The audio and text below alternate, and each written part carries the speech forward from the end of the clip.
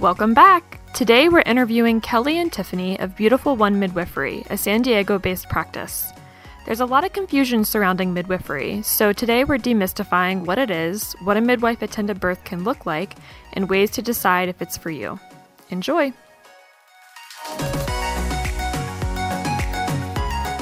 All right, well, thank you ladies so much for being here with us. It's really exciting to see your faces. We've seen them on Instagram for so long.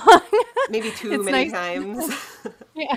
No, you guys, that's one of the reasons why we really wanted to have you on is because these wonderful women from Beautiful One Midwifery have one of the most just fantastic women's health Instagrams I think I have ever seen. And I follow quite a few women's health Instagram accounts. You guys just are so relatable, and you just put out such great material that's really informative and just super pro-woman and pro-women's health. And so we are so excited to have you guys on. Can you introduce yourselves for us, for our audience? Yeah, absolutely. And thank you for having us. It's so fun when someone says, hey, teach us more about midwifery, because I think that's one of the hugest barriers is people are like, oh yeah, midwives are for like, that certain kind of strange birth situation. So we are so happy to be here. I'm Tiffany, and I am a licensed midwife in San Diego. That's where we have our home birth practice. And I'm Kelly, also a licensed midwife, and we should come on your podcast more often where you're just saying nice things about us. This has been a lovely intro. We appreciate it, but no, we're excited. We always love sharing about midwifery and everything that we offer beyond, quote, just birth, too. And so I think more women, if they understood what midwives were, what we do, what we can offer, I think that a lot about women's health in our country and like culture would change quite a bit. I think too with like at Natural Womanhood, obviously we talk about women's health, right? And birth is such a part, like you can't talk about women's health without talking about birth and without talking about pregnancy and postpartum, because it really is sort of all encompassing. And I have to say, I have had 2 home births, and there's definitely a stigma around it. There's definitely like this idea that it's a sort of backwards, old school, crunchy kind of thing. I want to hear about how you came to midwifery.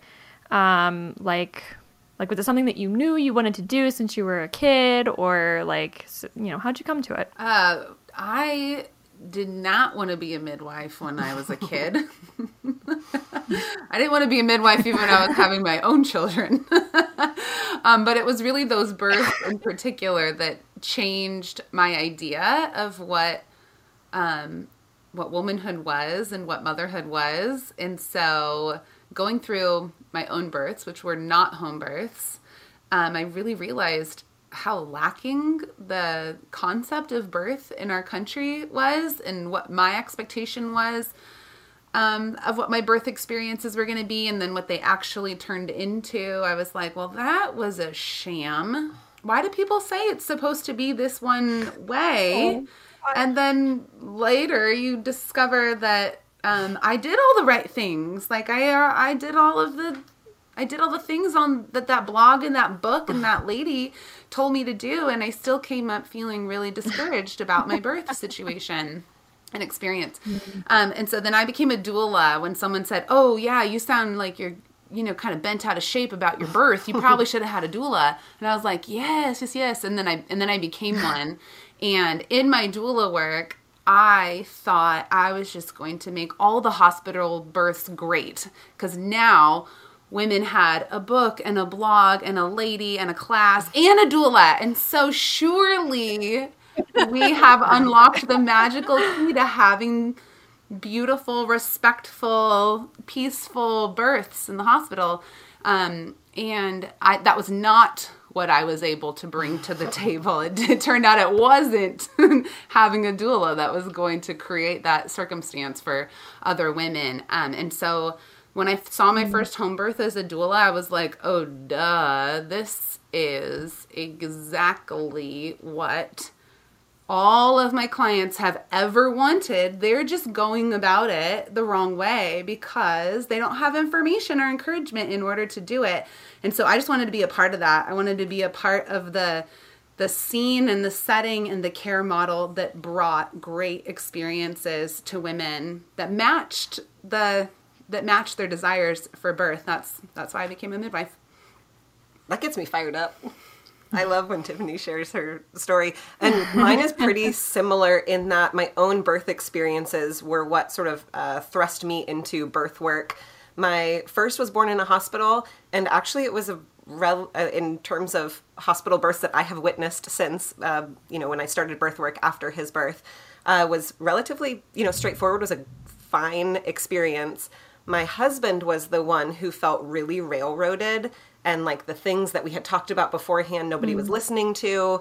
He felt like he was so happy that our baby was there, was so happy that I got a lot of the things that I desired out of the birth.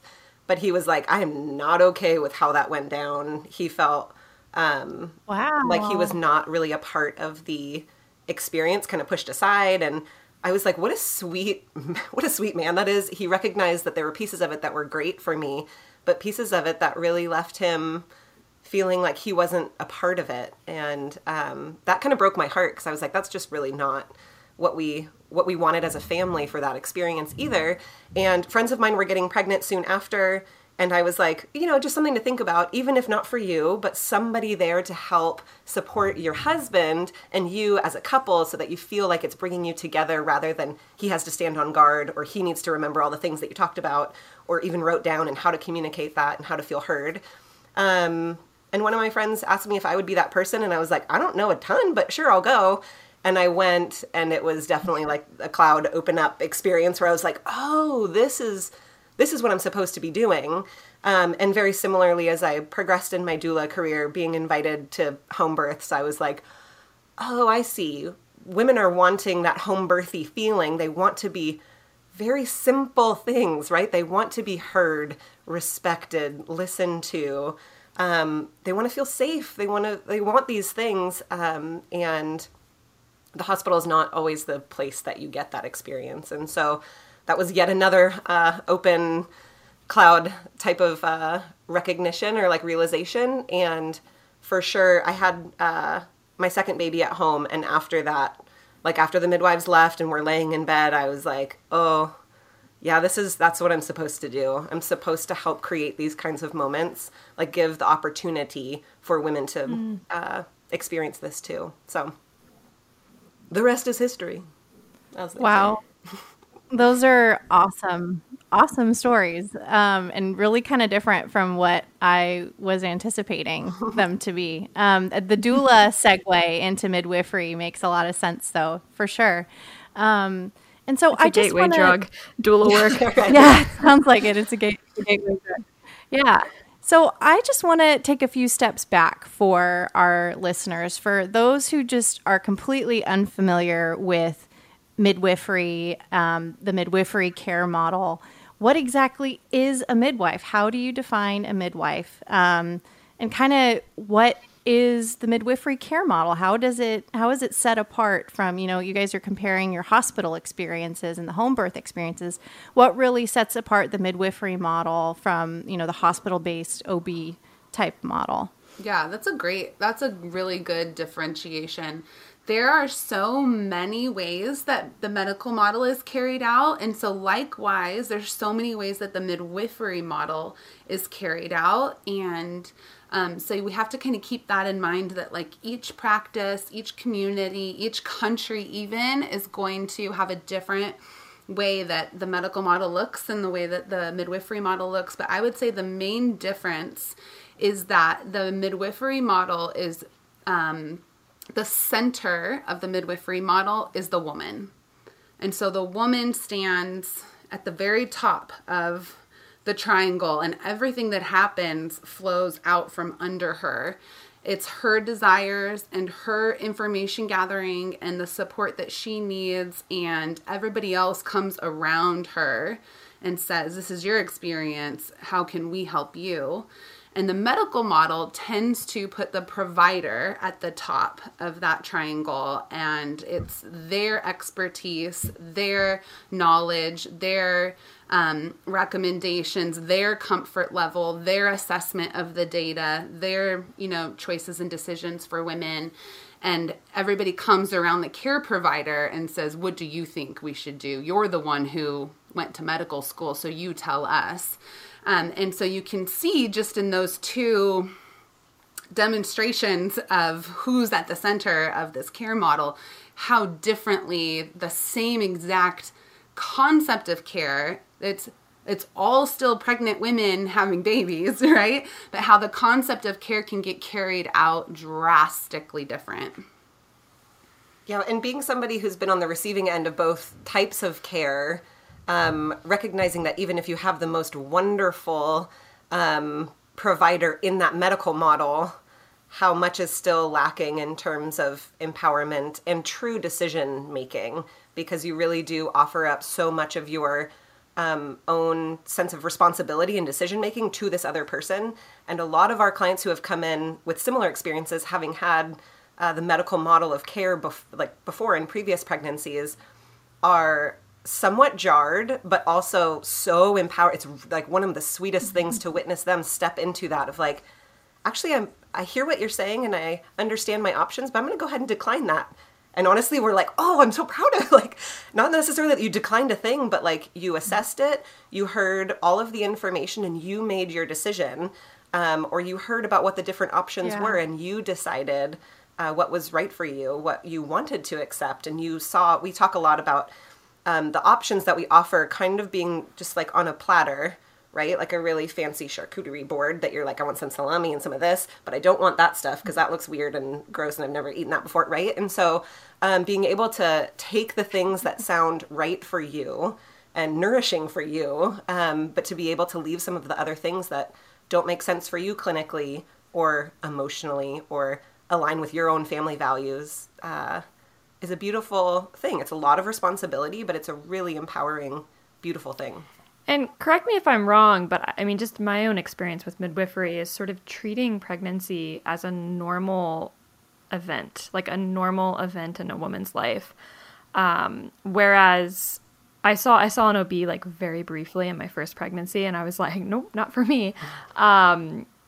Where it felt very factory farm. It felt very like, if you're not super high risk, then we're not going to give you the time of day because everything's fine. Or the other side of that coin was, well, we're going to treat you like everything through the lens of risk, through the lens of like, and I'm saying, look, we should think about risk. Risk is obviously, like, birth is risky no matter where you do it. But at what cost are we managing these risks? And for both of my pregnancies, I went really late. So my first was 10 days late. My second was 14 days late. And I think had I been in an OB practice, I would have been induced, hands down. But because I was able to do non-stress test every other day or whatever it was, and like they were able to do ultrasounds and keep in check with that, I was able to make the decision of, no, for me, that risk benefit of waiting and not inducing was a choice that I was able to make, Yeah, like, do we expect that a low-risk pregnancy, which is over 90% of pregnant women, do we expect that it is designed and set up and with good care can be a normal family life event? Or do we believe that it's a ticking time bomb just waiting for something to go wrong, and our job is to just constantly try to mitigate that risk? That we don't have a whole lot of evidence that is going to be the case for you, but wouldn't it be better if we just had more control over this situation just in case something goes wrong? And then when something goes wrong, I'm going to be like, yep, see, I mean, this is what happens. Something always goes wrong. So it's a philosophical difference. The care models are philosophically different. Sometimes we get into conversations with people who are really pro medical model, and that's absolutely fine. Not everybody should find themselves as a candidate for midwifery care. I wish that that was the case. I think that that would impact our society in really beautiful, good ways, but I don't think everyone should have a home birth. I don't think everybody is in the position to take the kind of responsibility that is needed inside of the midwifery model.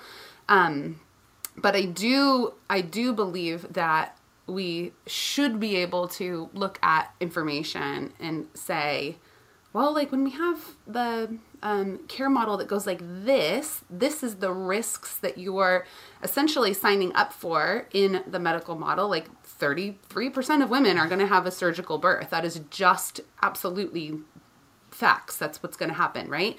And then we have risks that are at home, right? Like there absolutely are emergencies that can occur at home, and you're potentially outside of some really important, quick emergency responses for that when you're not inside of a hospital. And so, like you said, Grace, like there's or actually, sorry, Cassie, it was you. There's going to be risk in every single birth situation, but are we going to go to the umpteenth degree of what could potentially happen and cover that? Or are we going to trust and believe that actually this is something that usually unfolds best on its own, and each woman is going to find themselves in a different place, in a different zone.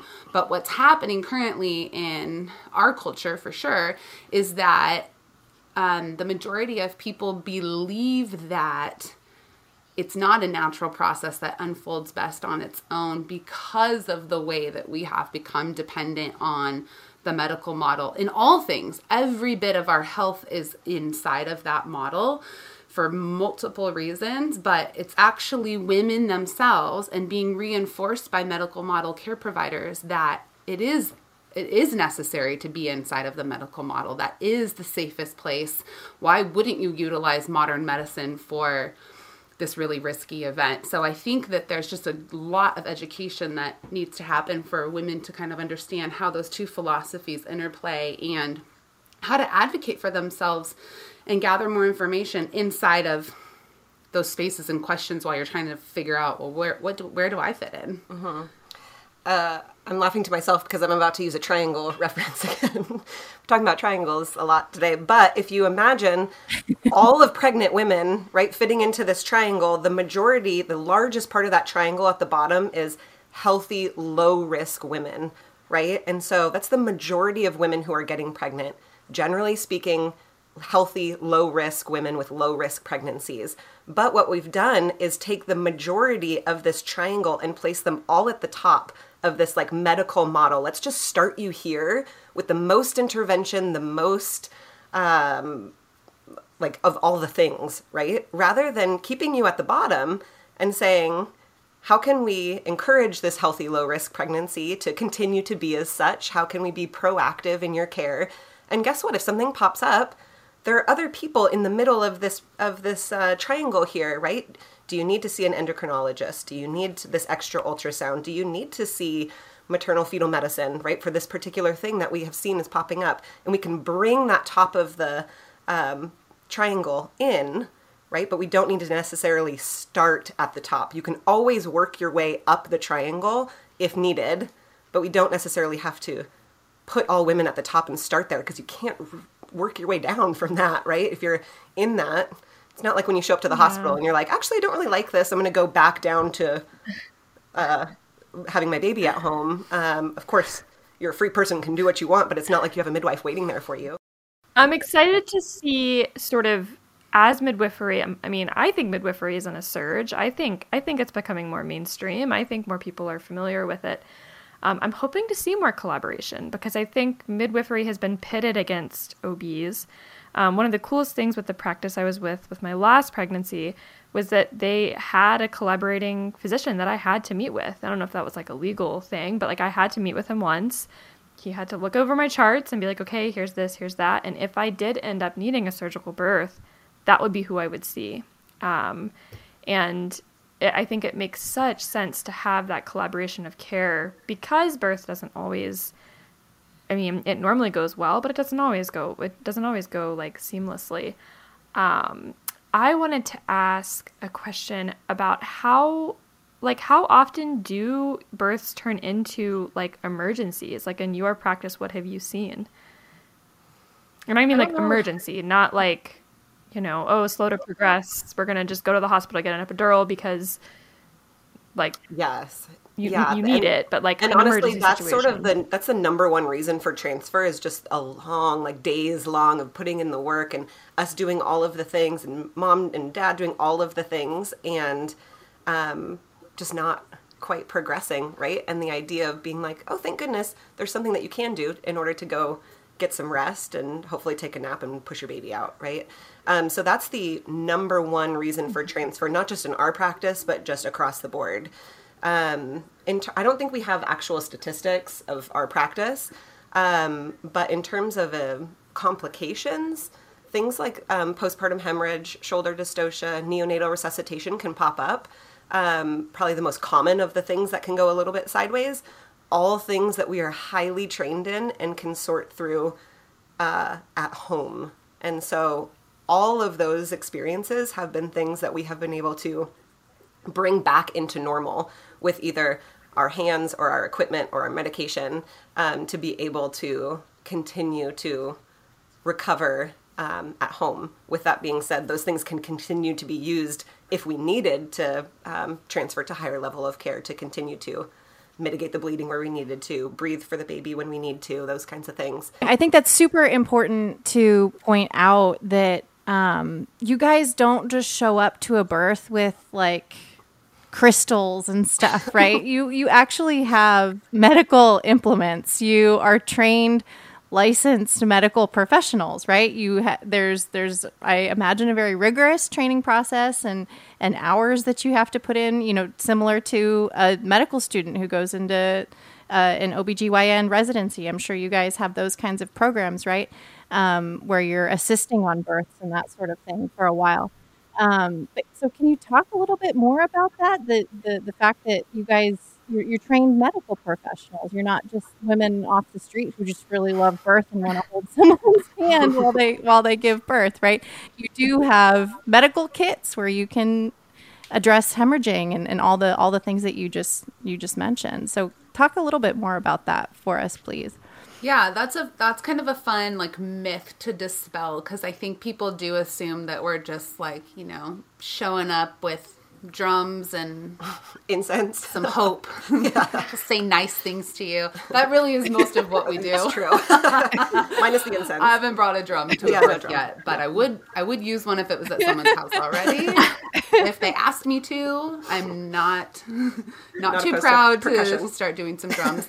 But we do. We have a significant amount of training, not as much as a medical doctor, so I don't want to compare the two, but the really cool thing about what we do is that we don't have to be the experts on all the complications. We don't have to be the experts on all the wacky, crazy things that could happen. Of course, like you pick up one textbook about labor, birth, and delivery that's not written by a midwife. And of course, that's what doctors think, the bad things are just going to happen. There truly is so many things. So sometimes we have potential clients that come in and they're like, okay, so can you just give me like a list of things that could go wrong and like what would happen in those situations? And I'm like, I don't want to like freak you out. It's extremely rare. Like 1% of women, there's hundreds of terrible things that could happen to you. But we don't have to be the experts in all of that, because we're dealing with a population of women who's low risk, who are being well screened, who are being so very closely monitored in pregnancy. And a huge part of what we offer is preventative care. So we're always looking for ways to prevent some of these, issues from coming up, keeping women low risk.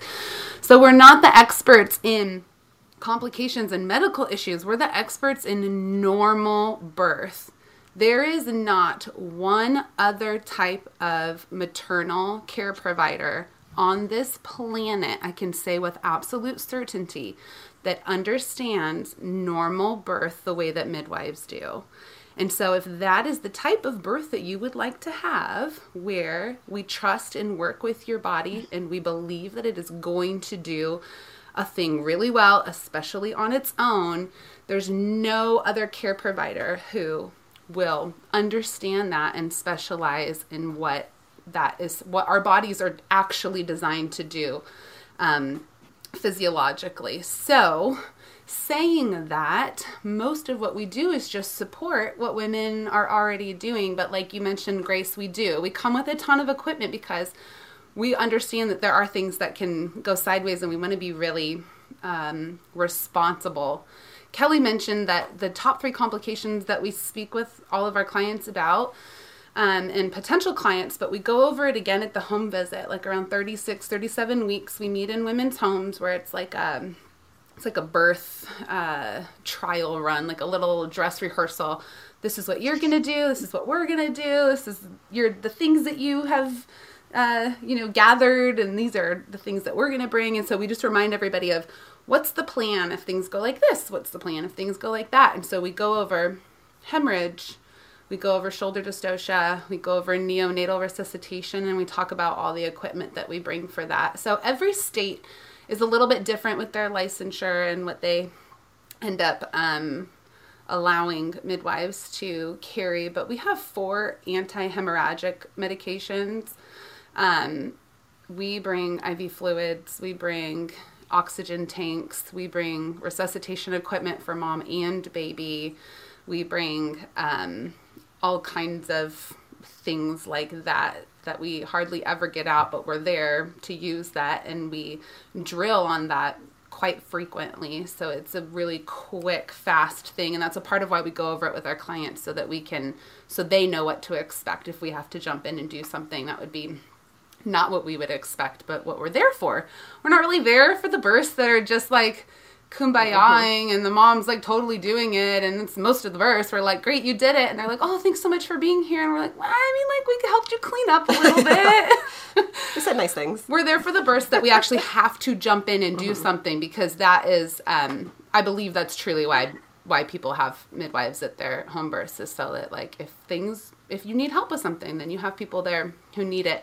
So all of our training and education, of course, it touches on those pieces. We need to know how to respond to emergencies, but it is all reinforced by what is normal, and understanding normal and understanding undisturbed physiological birth. And so that's what we end up having the greatest body of knowledge on. And when you understand normal so well, when something is not quite right, that pings so quickly, because you're like, well, that heart tone doesn't sound right. That, all of these little pieces where we can be like, oh, actually, that actually does not fall under the normal category very quickly, rather than, because we've been trained so well and understand normal so well. And that's a gift of how we were trained too. We're kind of came into more direct entry midwifery rather than a nursing program. And so all of our training, all of our education is specifically for home birth. And that is an even added layer of support and of awareness and knowledge, because you can understand normal birth, but when it takes place in a hospital, it's just not the same. It's just not the same. And so that's a real gift for the way that we were trained and how comfortable and confident we feel in providing care where we do, because of the amount of time and hours and clinical, check boxes and all of the things. Do you think that there's hope for, because I'm thinking, not everyone can have a home birth for various reasons. Is there hope that the midwifery model could be more incorporated into hospital birth, or even like a planned C-section?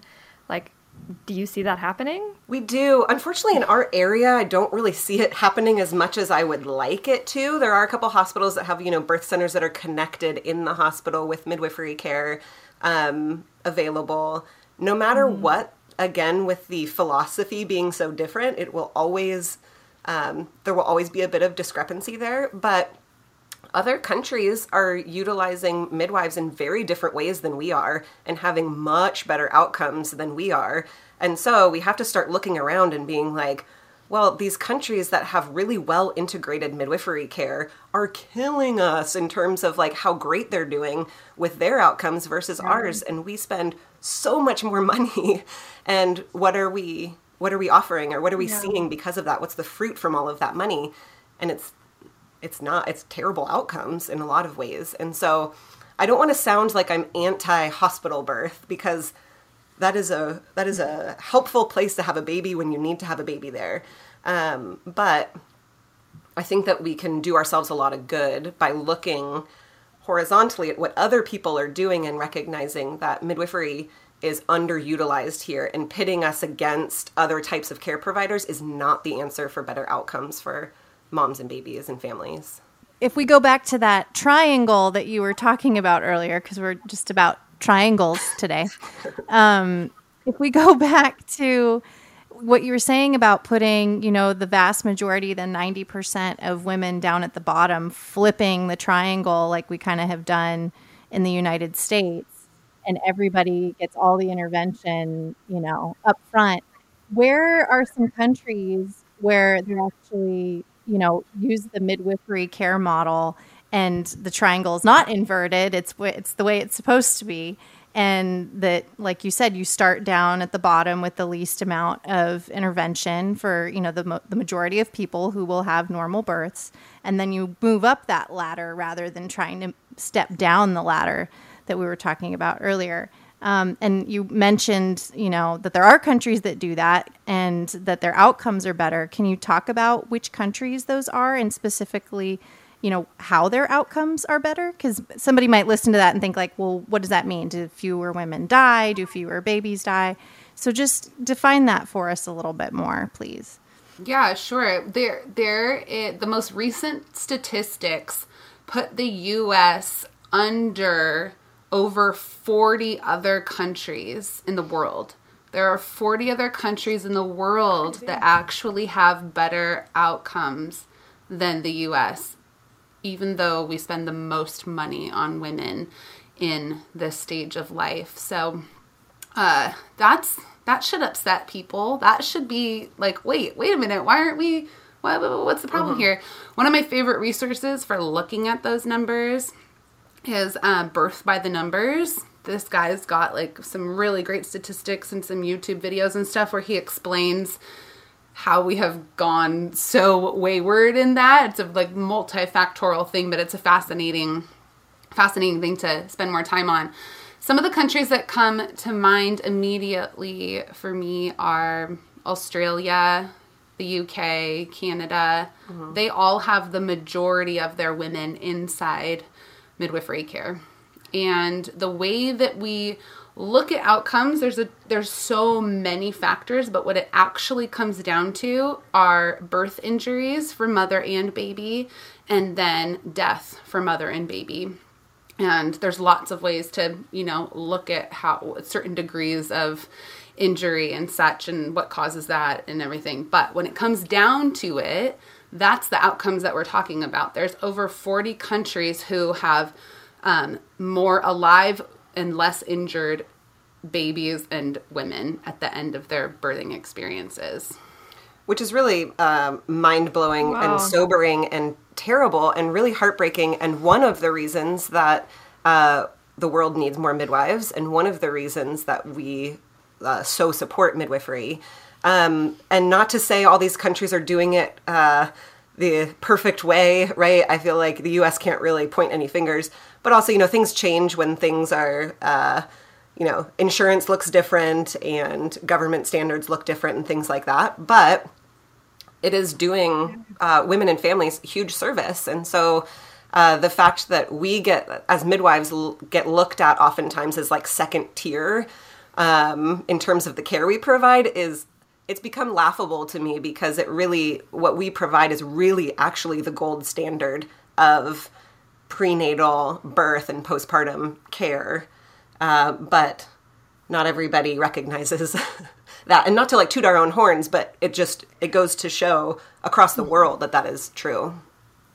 I think we did an episode earlier this season on postpartum and just how postpartum in America is, lacking. And I think postpartum, it's such an extension of what we see. It starts in birth, as I'm a lactation consultant. And when I see women, so many women's journeys get derailed from a traumatic birth. And granted, that's not always their fault. It's rarely their fault, but you look back and wonder, well, what could have been mitigated here? What could have been, what was unnecessary? And I know specifically, I think I've talked about this before in the podcast, but I'm in the New York area, and like New York City is insane. Talk about factory farm. I mean, they are in and out, like it's multiple women per room. It's like, get them in, get them out. We don't have time to for you to labor for 24 hours. Like, we don't have time for that. And it affects breastfeeding rates, and it affects postpartum depression, and it affects maternal baby bonding. It affects so much down the road that, I have to oftentimes work with women to learn how to bond with their baby, because they're so shook from their hospital experience. And again, New York City is its own, when I moved to New Jersey, I was like, oh, hospital birth in New Jersey is a whole other, they have tubs, they have a private, you don't have to pay for a private room. I couldn't believe it. So yeah, it's just all connected, birth, postpartum, parenting, all of it. Yeah, I think it's important to point out too that there's a lot of regional differences with a lot of this stuff, right? I need to out myself here because I've actually never had a home birth. I have never had one. I've only ever given birth in hospitals. And you ladies are in the San Diego area, so you're probably familiar with the birth center in UCSD La Jolla. And that's actually where I had my most recent birth. And I had a really wonderful experience. It was fully staffed by midwives. And it was very much a very peaceful, it was my favorite experience. And it was the kind of the homiest experience I'd ever had before. Cause I've just been on the labor and delivery ward for the prior two. And so I haven't had a bad birth experience in a hospital. They've all been a little bit different. There's things that I haven't liked about it. There's things I have liked. So I don't want to make it sound like we're doing this episode all coming down really hard on hospital births. But I have to say that it was a very different experience being in the birth center staffed by midwives. And even though they were in a hospital setting and more that medical setting, there was a very different mentality there, just having the midwives in the hospital, that my body was going to do what it was meant to do. And that was why they allowed me to be in the birth center. They screen it pretty heavily, the population that they allow to deliver there. And so I do think that for people who are listening to this, who are I just really can't see myself having a home birth, it's just totally out of the realm of anything they would ever consider, that there are other options out there now, especially depending on where you are regionally. Mm-hmm. It doesn't necessarily have to be full medical with an OB, all the interventions, or home birth with a midwife. There is kind of a range here, and everybody can have a very different experience, depending on your personality, depending on your comfort level with the medical care system.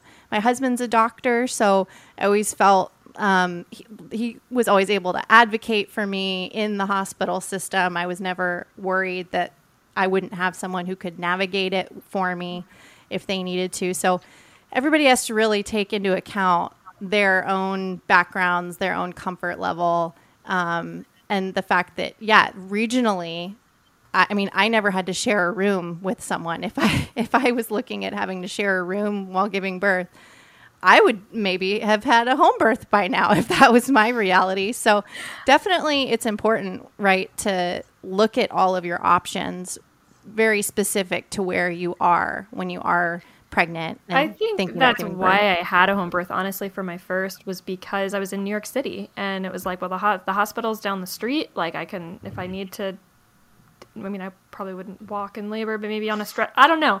But ride your bike. it felt right. Pogo stick. Oh my God. And so when I moved to New Jersey, so for my third birth, I was just talking about this with Grace, like I'm considering a birth center or maybe a hospital birth with midwives just because it's so different here. And I love that my practice, they deliver in all three settings. So they deliver in a hospital, in a birth center, and home birth, or hospital, yeah. And my hope is that we'll see more of this. Like we'll see more integration of midwives in care in all of its forms. Because I don't want people to get scared away that like, oh, well, home birth is like not my thing. So therefore I have to go to this other extreme thing. So thanks for bringing absolutely. that up, Grace. And we certainly don't want to come off like we know the best answer for everybody, right? Everybody has to assess their own desires, their own comfort, their own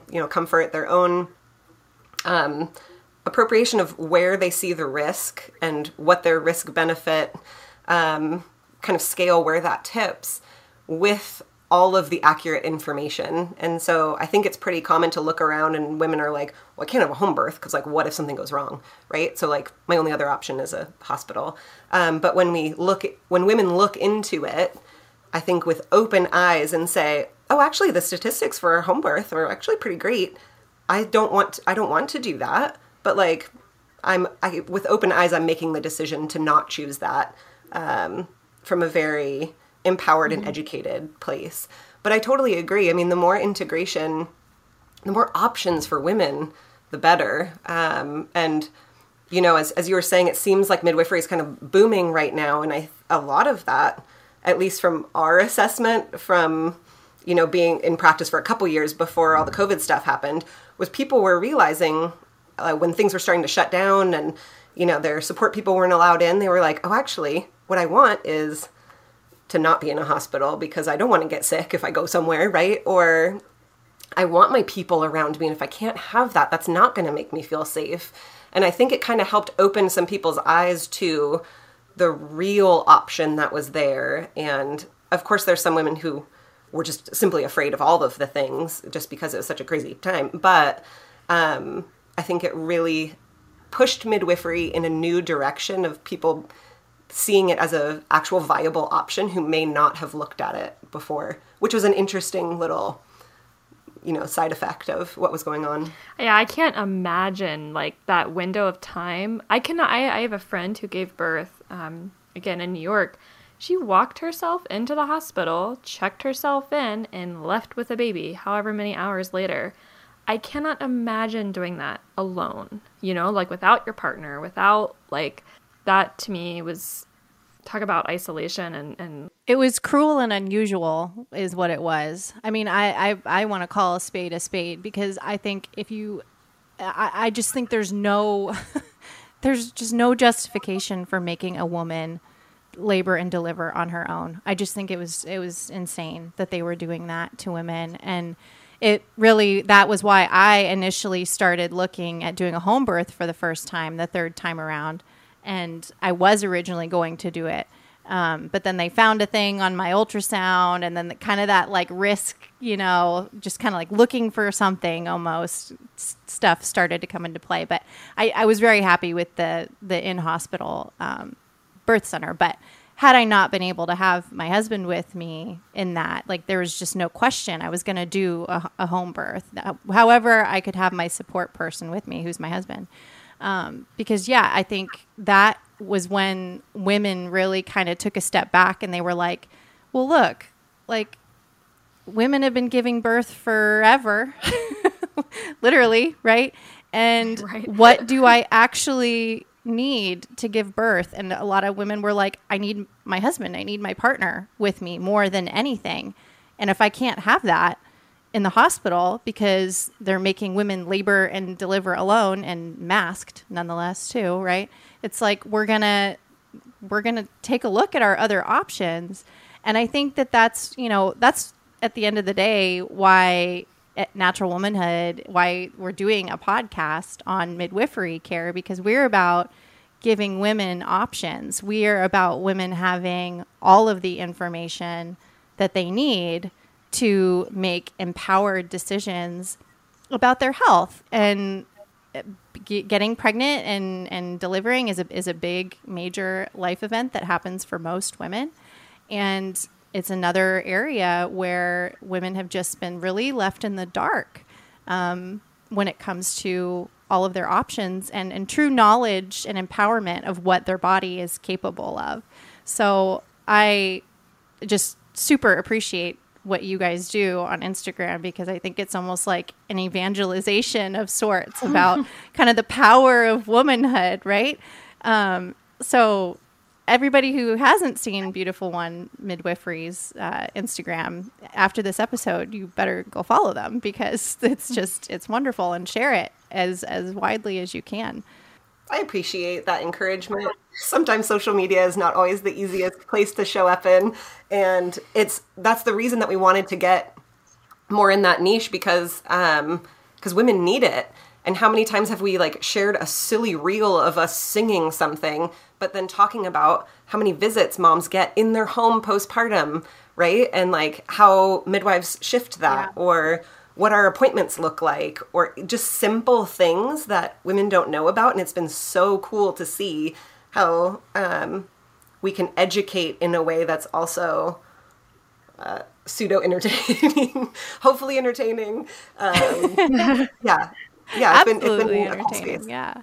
I think it's sort of interesting to look at like over the course of the last few decades. One of my favorite things when I was a doula, I loved asking like the older people in the home, so the grandparents or whoever, about their birth experience. And it's really like telling. I think we have come a long way.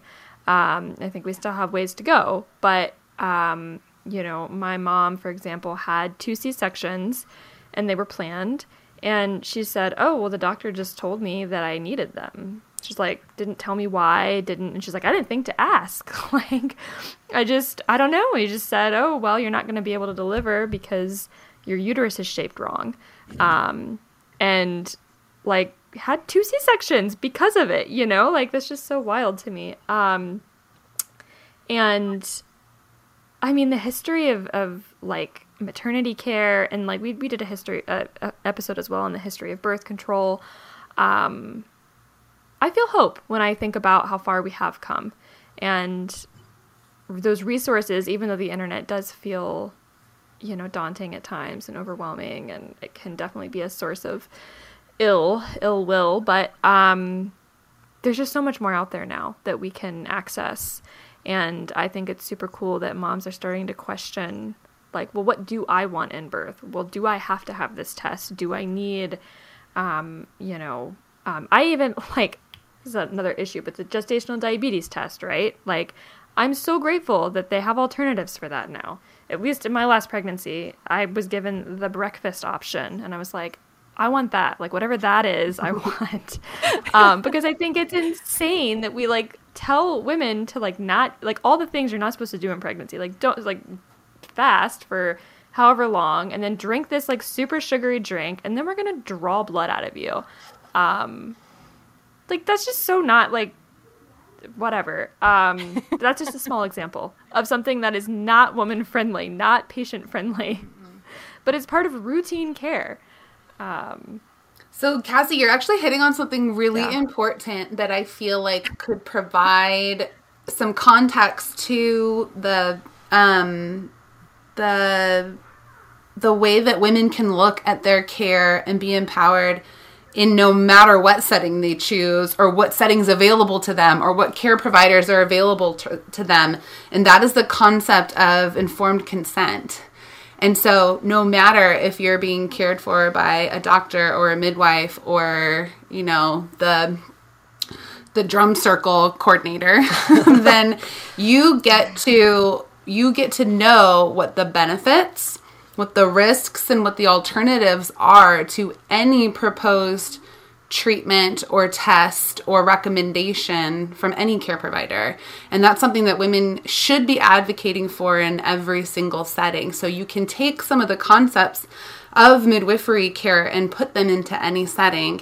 And any setting that there are midwives or there are other care providers, this is documented. There are settings where there are care providers who are influenced by midwifery care, even if you're being cared for by an OB, if the culture in that care place has been influenced by midwifery care, you have better outcomes. So every single place that midwives go and take care of women or influence the care of women, outcomes improve. So, like, Grace, you being at the... Every reel you make. That's a stretch.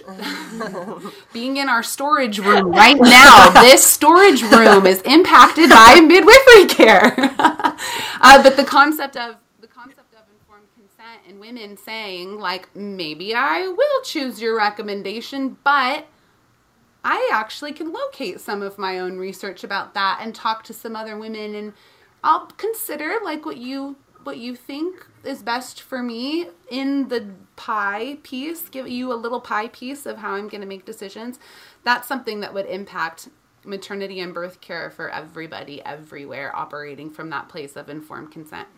Absolutely. And it comes from, it's consumer driven. So I think a lot of women are like, oh, that sounds really nice. Like you get your breakfast choice, you get, whatever, you get these options. But, because of the way that the medical model is structured, it does put the care provider towards the top with the power.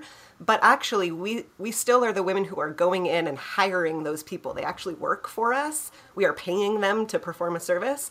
And so being able to say no to something or desire an alternative to something, change in our maternity care is going to be consumer driven. When women are just continually peppering their care providers with these requests and desires and demands in some spaces, I think we'll continue to see some things shift. Yeah, I think for sure, like, I don't know, I've never quite, and maybe I've just been very, very lucky to have amazing care providers. I'll be in Facebook groups and stuff, and people will say, oh, well, my OB dismissed me, or whatever, my care provider dismissed me, or won't give me this medication that I need, or, whatever it is. And I'm like, then why are you still with them? Like, if someone treated me that way, like, but again, maybe I've just been really lucky that I have had very good care providers. Well, and it's back to the anecdote of your mom, Cassie, right? Like, a lot of women don't know that they can demand better. They don't know that better exists. And so because of the triangle, the idea that kind of the medical practitioner, and they do know, right? Like, they know some stuff that I don't know, like, but I think when you go from the idea of a normal physiologic pregnancy and birth, it's like, start there. So thank you, ladies, so much for being here with us today. This has been a super informative conversation. I really enjoyed getting to speak with you and hear all of your knowledge and hear about kind of all the wonderful things that are happening in the world of birth through this resurgence in midwifery. So before we say goodbye, we usually like to ask our guests, what is something that's happening in the women's health space that's kind of giving you hope for the future? So if we could just end on that positive note, if you could give us what you're seeing that's really giving you hope. Oh, I love that question. There's quite a few things. Maybe it is because of social media and being able to share things more readily. One of the things that we provide as midwives is woman care and support in hormone balancing and lab testing and things like that. And I will say I have seen so many women become more aware of what's going on in their bodies and recognizing that the PMS symptoms or the side effect from their low thyroid or whatever are not normal, despite the fact that they've been told, like, oh, cramps are a part of this. Painful periods are just, you're just a woman, sorry. They're kind of stepping up and realizing, actually, I have seen other people float the idea that this is not normal just because it's common, and taking some control of their of their health in all of those different spaces. And so that's been encouraging to me, even, I mean, that ripples into the birth world too, but just in our female health lifetime, to be able to ask more questions and recognize, to be able to point to things to say, actually, that's not the way my body is supposed to function, is really empowering and cool to witness. Yeah, I think what's giving me hope most recently, again, is in the social media space. So next time I say, like, let's just throw it all away, remind me that I had hope. Yes. Is storytelling, women sharing their stories. I have seen so much of that happening in Instagram the past few months, where I can just see the connections being made between women and gaining community in that funny little weird space where they're like making friends online, and seeing women connect over their stories and over things that have happened to them and wanting better for other women and sharing information and saying me too, and like, oh yeah, did you know? And oh gosh, that must have been like really hard for you. I'm sorry. And just having those conversations and building community in a space where there's also a lot of information sharing. We've never had the benefit of that in our history before, where there's a space for everybody to find community around women's health. And that's pretty exciting. Well, that sounds pretty hopeful to me. So thank you. Yeah, thanks again. It was so wonderful to meet you guys, and looking forward to seeing what you produce next on your Instagram. Thank you so much for having us. This was really sweet for us too. Loved it. Yeah, thanks guys. That's a wrap. Gosh, I could talk about birth all day. On our next episode, we're interviewing Matthew Loftus, a writer and family doctor living in Kenya with his family. He will be discussing ways that porn affects the brain and relationships, while giving some practical advice of how to help friends and family who may be fighting this very difficult addiction. See you next time.